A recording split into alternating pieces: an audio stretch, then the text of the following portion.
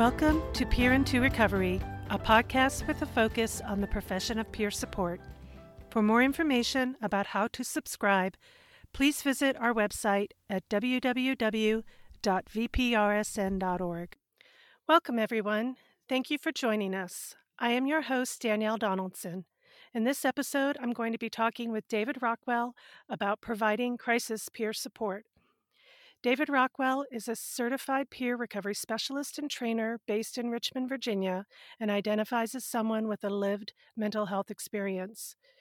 He spent 12 years working with Henrico Area Mental Health and Developmental Services in Glen Allen, Virginia, and worked with the emergency service team and at the Henrico County Crisis Receiving Center for 8 of those years. Hey, David, thank you for joining me today. Thank you, Danielle. It's good to be with you. How are you doing? I'm doing pretty good. Are you faring pretty? Are you faring well with the stay-at-home orders and the COVID-19 Yes. crisis? I'm not going out hardly at all.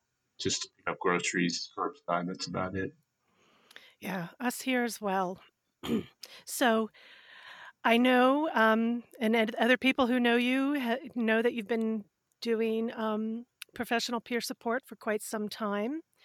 But I imagine some of those people probably don't know your story and maybe would like to hear a little bit about how you got started as a peer recovery specialist. Sure. Happy to do that. I started having mental health lived experiences when I was in my early 20s. So it's really been with me my whole life. And I managed it with medication and with counseling for years. I managed to just stay on an even keel, and that was all I needed. About 17 years ago, I reached a pretty bad place in my life, and was I actually attempted suicide, which was not successful, obviously, but I almost didn't make it. So every day goes by, and I thank God for a second chance because I've enjoyed the life I've had on the other side of that. Yeah. So I was stuck in grief for a long time because I lost jobs and friends and a whole bunch of things because of this attempt. And I was had to go on disability. And I thought I would never get to work with people again because I have over 35 years experience in human services. So I was like, I'm never going to be able to work again like that. And so about the time I switched over to being on disability, I moved from private psychiatric care to community health psychiatric care. And I became a client of Henrico Mental Health Community Services Board. And that was the first time I ever heard about recovery. I had never heard that in all the decades beforehand. No one had ever sat down and said, you can recover from this, and it's an ongoing process, and you're not alone. So when that happened, it's like a light bulb went off in my head, and I started, really embracing that whole concept because I had tried all the meds and tried all kinds of other treatments. And I learned from my case manager about a training program that was being held in Charlottesville, Virginia, training people to be peer specialists. And that just seemed like a good fit for me since I like working with people and because this was so personal to me. Right. So I went up to Charlottesville for a semester, went through college level classes, and came back for a summer's internship with Henrico, and took to it like a fish in water. I mean, it just felt right to me. So I started, and then they offered me a job after my internship was over. They offered me a job, so I started out as a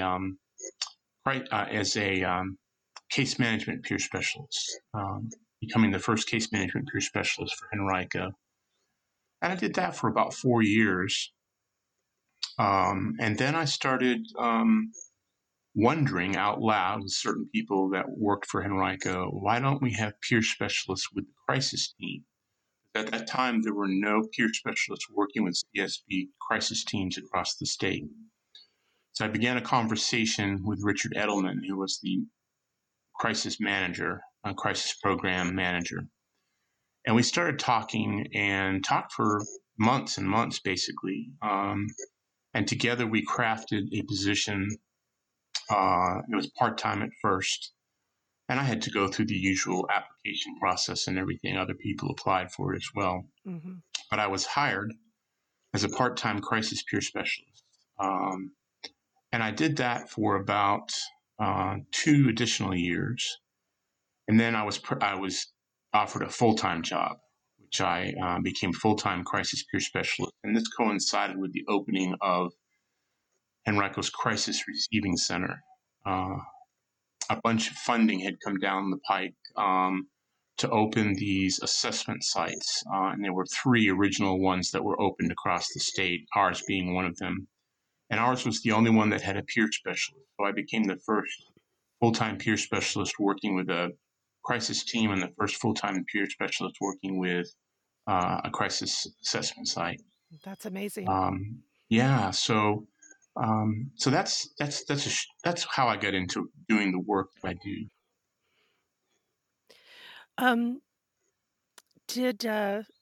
What did a typical workday look like for you when you were doing this type of work? Never a dull moment. There are basically 3 speeds with crisis work. It's slow, steady, and then really, really fast. So it definitely is a job that raises your adrenaline because we were, and I'm assuming they still are, the busiest assessment site in the state of Virginia. And at times we would have maybe 1 or 2 peers there that were under police custody, under an ECO. Other times we'd have as many as 9 all at the same time there. And this was hospital-based. It was a partnership between Parham Doctors Hospital and the CSB to create this assessment site.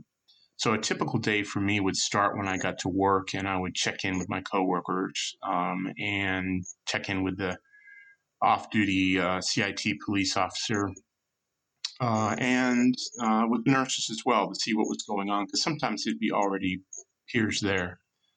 And then I would spend my day meeting with peers in their hospital rooms, listening, doing a lot of listening. It was really a very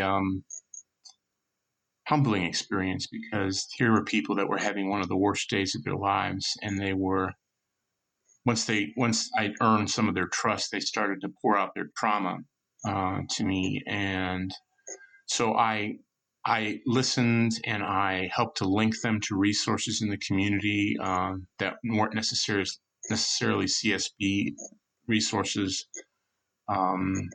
and just kept them company. And there were times when all I did was sit in silence with a person. They brought one person in one time. Obviously, I'm not going to give the name or anything or any identifying information. Right. But this was a young man who came in and who was not interacting with anyone. The paramedics tried to get his help, moving him from the ambulance gurney to the bed, and he wouldn't respond. Nurses came in and took blood and did things, and he just had no interaction. So the clinician went in. The CSB employee went in to evaluate him and didn't get very far, and she concluded that he was catatonic, basically. So she came back to the office, and then I decided I would go in the room. I always introduce myself and ask permission to come in. I don't ever just force this on anybody because peer support is voluntary. Right. I went into the room and I introduced myself, and he wouldn't meet my eye. He was just staring at the ceiling. I said, I'm just going to sit here in silence with you for a little while. And so I sat down for about 20 minutes and didn't stare at him or anything, put any pressure on him. And at the end of 20 minutes, I stood up and said to him, I'm going to go back to my office now, but I'll come back and check on you in a little bit. And immediately he spoke up. He said, could I have a cup of water, please? And I said, sure. So I went and got him a cup of water. And when I came back, he said, you know what? I don't think I've eaten for the last couple of days. Is there any food available? And I arranged for that. And little by little, he started talking and interacting. And he wasn't catatonic. He was terrified. He was Right. just totally, he was aware of his surroundings. So I proceeded to talk to him about recovery and talk to him about, we actually talked about RAP that day because he was looking for concrete tools to manage and help him with his mental health challenges. So we talked about the key principles of RAP. And so there were days like that that were very powerful. There were days when I would just simply go into a room and somebody would say, "Get the you know what out of here," and I would do it because they had lost all control. Basically, they felt out of control because they were in custody and they were having such a bad day. And not only as peer specialist services, not only are they voluntary, but they're also. And this was also a case where I wanted to give the person a little bit of their power back. So if they didn't want to talk to me, that was okay. They didn't have to. And I made sure they knew that. And other times, we would have so many peers in there that I would go from room to room basically and spend 10 or 15 minutes with each person to kind of build some rapport. And then I'd go back and check on them all. There were peers that were there that I spent a long time with. I spent my record was 8 hours. 8 hours I spent with one peer. Was the only peer that was there. He was a juvenile, a teenager, Wow. and it was hard. He was having a hard time holding it together. And every time if I left the room to go use the bathroom, he would start getting agitated and everything. So I would just stay in there with him and actually hold his hand and keep him company and keep him focused on other things. And we talked about things other than mental health too, just to keep his mind centered. Mm-hmm. But then there were other peers that I spent a couple hours with here and there. And so a typical day would last me, I would work 8-hour days. Sometimes they turn into 11 or 12-hour days if we got really, really busy and it was late at night. I would stay some extra hours and then just shave some hours off the end of my week. Mm-hmm. But typically I worked an 8-hour day. So that's a little bit about what a typical day looks like. If there was a peer specialist out there that, this type of work um, is calling to them, uh, are there any particular challenges they need to be aware of or prepared for? Um, what kind of experiences could you share that maybe would help them start off on the right foot? Does that Okay, make sense? it does, yes. So being a crisis peer specialist is different than being like a case management peer specialist or a peer specialist working in a drop-in center or something like that. It's not harder necessarily or better, it's just different. The first thing that you become aware of is that there's a lot of trauma that's being, unloaded. I would spend all day long listening to people's trauma and basically have to guard myself against secondary trauma. So the first thing I would tell somebody who is interested in this kind of work is that have good self-care skills, Mm-hmm. be able to manage all of the things you'll be hearing. And that includes triggers because as peers, we all have experiences we've had that if someone else has the same experience or shares it with us, it might trigger us a little bit. So just be aware of that. Be aware of your body and aware of your spirit and your mind and your emotions. So also, I would say to anyone who is interested in doing this that it's very rewarding. I mean, like that story I just told you, there are days that you work with somebody and it's such a powerful connection and you really feel like you've made a difference in somebody's life. And I had a lot of those experiences. But you also had people, as I said, who would not want to let you in the room, and you had to learn how to brush that off and not take it personally because, again, these are peers who are having a really rough day and perhaps they weren't ready to talk. There were peers sometimes that would tell me to get out, and then I'd go check on them later, and they were open to that point to talking. So, and like I said, I also sat in silence with people. There were times I would just sit in the room and keep them company. I actually had some peers ask me can you just stay with me? Because they didn't want to be alone in the surroundings they were in, a very sterile hospital surrounding with police officer outside the door. So, Right, right. yeah. Um, so do you have, any particular recommendations, like, for trainings or skills that people could develop in order to, do this particular kind of work well? Well, you definitely need to go through the core peer recovery specialist training that's offered in Virginia, offered by the, the certified trainers through DBHDS. You need to start with that. It's just not, this kind of working with crisis is not something that you start out with for the most part. It's something that's a little more advanced. Right, right. So it's good to have good listening skills. It's always good to have that as a peer specialist, but especially with people in crisis, because I always remembered from my peer specialist training, it's always about their story, not mine. I would share pieces of my story as appropriate to make that connection and to let them know they're not alone. But I would let them do most of the talking, and you have to be willing to do that. I am actually working on some training right now because, as far as I know, there's no crisis peer specialist specific training in the state of Virginia. So I'm working on a training while I'm in under house arrest or whatever you want to call it, Yeah, yeah. trying to develop a way to and just going over my own experiences and things I've been through, and then good good information about how to go about doing this work, and taking from other resources like SAMHSA, and other states have crisis peer specialists as well. And so yeah, it's like I said, it's really advanced peer support in a lot of ways. So I wouldn't recommend somebody starting out as a crisis peer specialist. I would say work a little bit in another role for a little while, get some traction under your feet, get some experience before you start having to deal with the high adrenaline, high stress, trauma informed kind of care that goes on at an assessment site.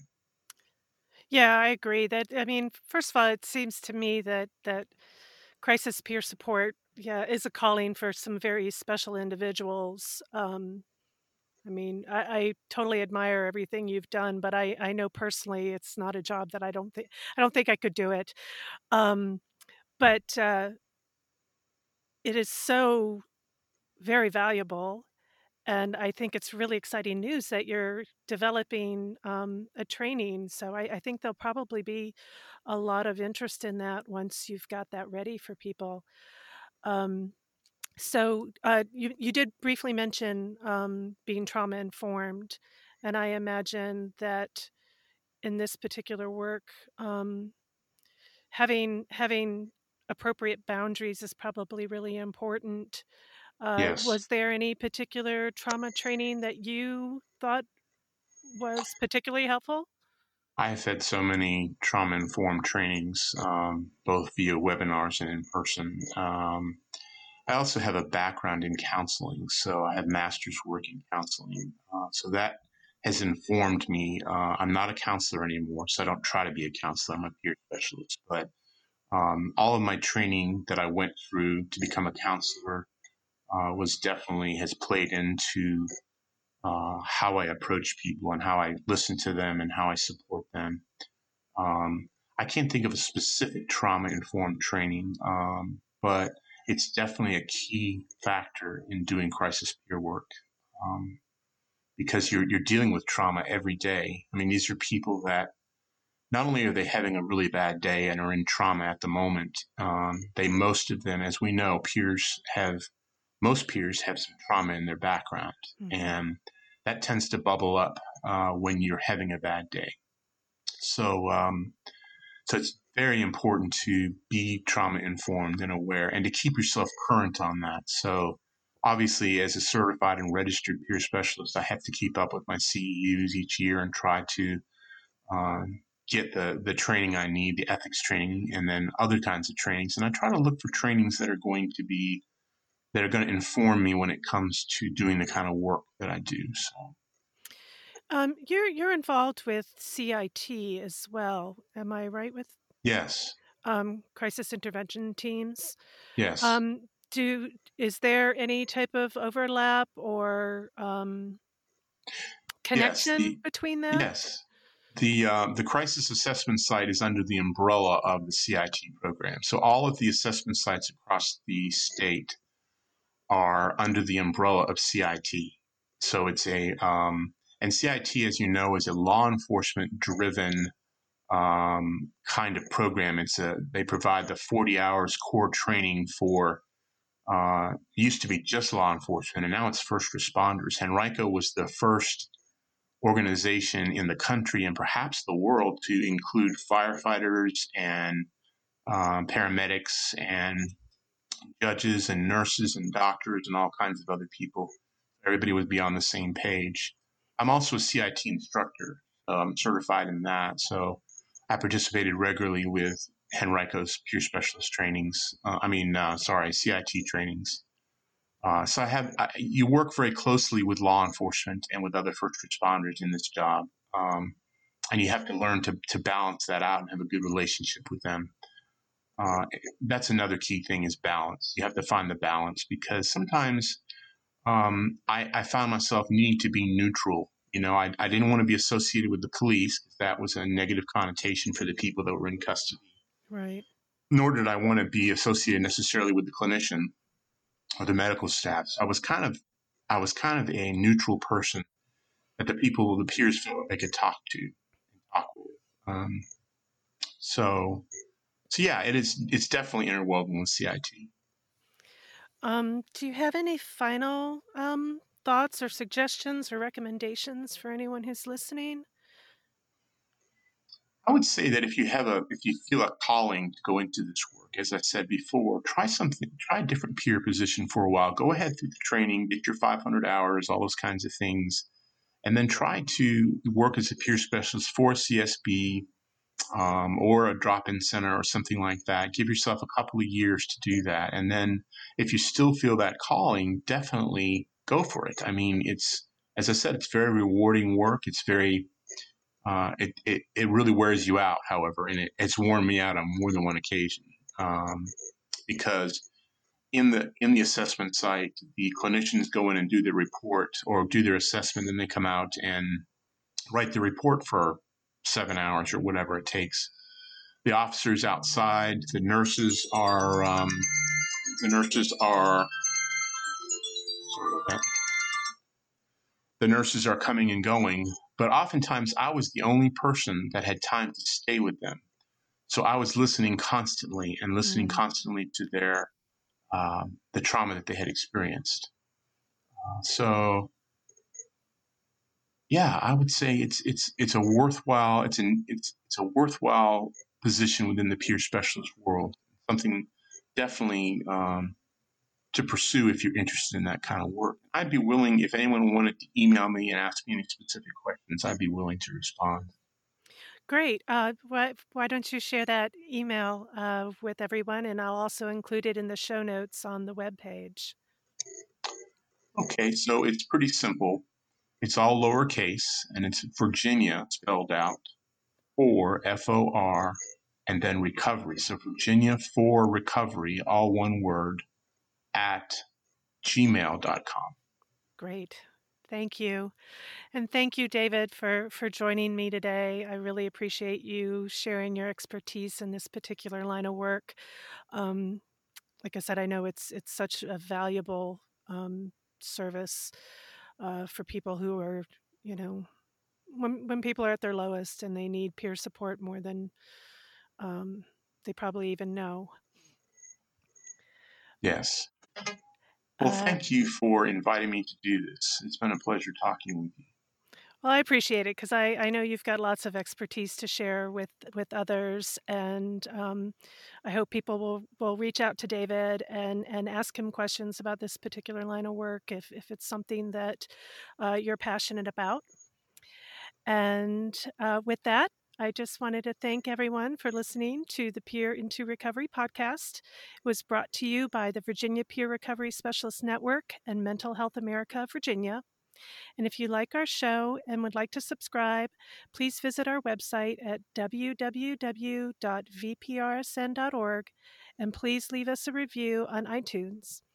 Take good care of yourselves, and thanks for listening.